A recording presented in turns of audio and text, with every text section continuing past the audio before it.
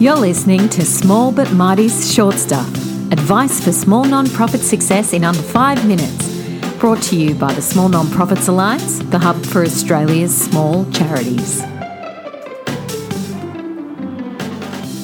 Hey everyone, I'm Bianca Crocker, founder of the Small Non-Profits Alliance. In this episode of Short Stuff, I'm going to share with you 4 books that I think are paramount for non-profit leaders. The first book is Fundraising for Social Change by Kim Klein.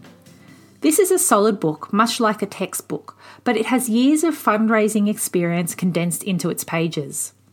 It can be read a section or a chapter at a time, so you can break down the strategies as you begin to put them into practice. Often called the Bible of grassroots fundraising, it covers most of the fundraising process, from beginning your fundraising, acquisition, asking, thanking donors, and more. It's also got a focus for charities with budgets less than $5 million.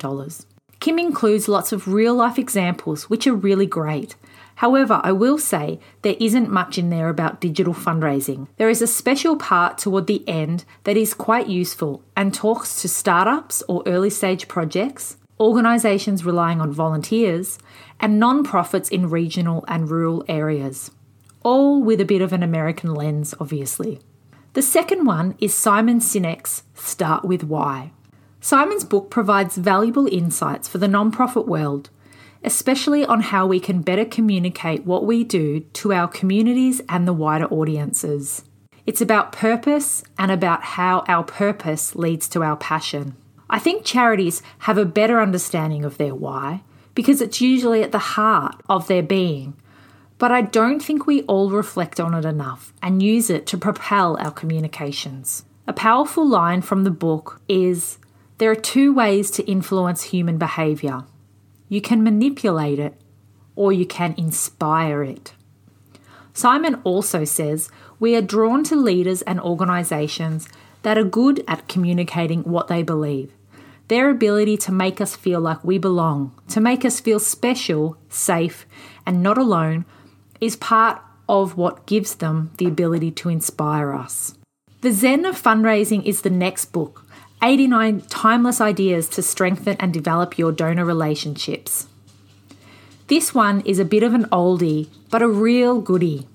Leading international fundraiser Ken Burnett, who I'm a big fan of, published the Zen of Fundraising about 15 years ago, but to be honest, it's as relevant today as ever. It's a simple, easy-to-read book that really gets to the heart of what matters in fundraising, our donors. It brings to life the relationship fundraising philosophies that Ken has long talked about. The book's 89 nuggets of information explain what makes donors tick, why they are motivated to give, and why it's so important for us to understand this, especially those of us working in small non-profits. And my last book is The Happiest Man on Earth by Eddie Jaku. While not a book about charities or fundraising, this book is truly inspiring and uplifting. And I think when we're working tirelessly in the for-purpose space, it's important to find inspiration and hope from other sources. For me, this book did exactly that. Eddie Jaku is a survivor in every sense of the word. He lived through the Holocaust, and his philosophy on life is incredible. Perhaps what's even more incredible is that this book was published as Eddie celebrated his 100th birthday in 2020. In his book, Eddie shares the story of how his life was shaped through the tragedies and horrors he experienced, which at times are difficult to read. It's written in such a way that I really felt like I'd gained a new friend in Eddie, as he unassumingly imparted his wisdom. He says, "Your efforts today will affect people you will never know. It is your choice whether that effect is positive or negative. You can choose every day, every minute to act in a way that may uplift a stranger or else drag them down. The choice is easy and it's yours to make." In essence, this book is perhaps the reminder of hope, love and kindness we all need. As Eddie said, it is never too late to be a kind, polite and loving human being.